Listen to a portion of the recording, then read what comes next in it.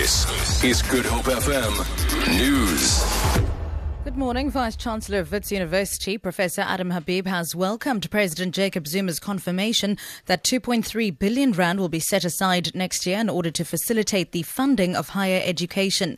This comes after students across the country staged a nationwide protest this year demanding the scrapping of fee increases for 2016 and free education. Professor Habib elaborates. The President has committed to making more available. What he has said is effectively we've had the 2.3 decided upon about a month ago, and they have now agreed to make another 4.5 billion available, money for a historic debt. And this for students who have a historic debt or were underfunded or unfunded before have now got resources made available to assist them. There's a contribution from the presidency, or at least from the state, that is equivalent to 6.5 billion. Is a significant contribution from the state for now. 4 suspects are due to appear in the Simonstown Magistrates Court outside Cape Town today in connection with the killings of 6 people in 2 separate incidents in Ocean View. 3 suspects linked to the first triple murder were arrested on Monday. A man and a woman were shot and killed and died on the scene, while another man died later in hospital. Police suspect the killings may be gang-related. Last weekend, another triple murder happened in Ocean View. A 35-year-old man was arrested. Judge Roland Sutherland is expected to hand down judgment in the matter between South African Airways and 3 media houses in Johannesburg High Court this morning. SA approached the court to seek an interim interdict preventing Business Day, MoneyWeb and Media 24 from publishing the contents of a leaked internal memo.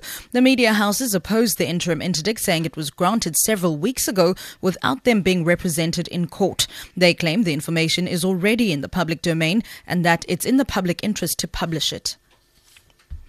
Archbishop Desmond Tutu's daughter, Reverend Mpho Tutu, has expressed her family's gratitude to South Africans for keeping him in their prayers. He's been recovering at home following his hospitalization for a persistent infection earlier this year. Tutu and his wife Leah were honoured in Cape Town for the role they played in the country's reconciliation process. The city of Cape Town says they played a crucial role in promoting moral behaviour, peace and equality. Reverend Mpho Tutu says the family is thankful for the support. Such a joy for them to be able to see this continued outpouring. It's wonderful to have people coming to stand in the very hot sun on a beautiful Cape Town day, but just to show their support. We're so honoured and so deeply humbled and grateful.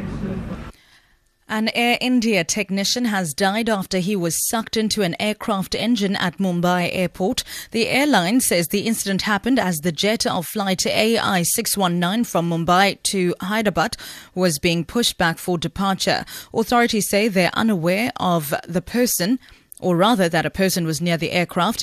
An investigation will be instituted to establish whose negligence it was and whether the engine should have been switched on at that time.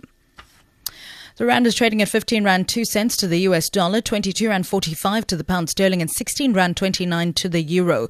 Gold is trading at $1,068 and the price of Brent crude oil is at $37.15 a barrel. For Good Hope FM News, I'm Subs Matiela.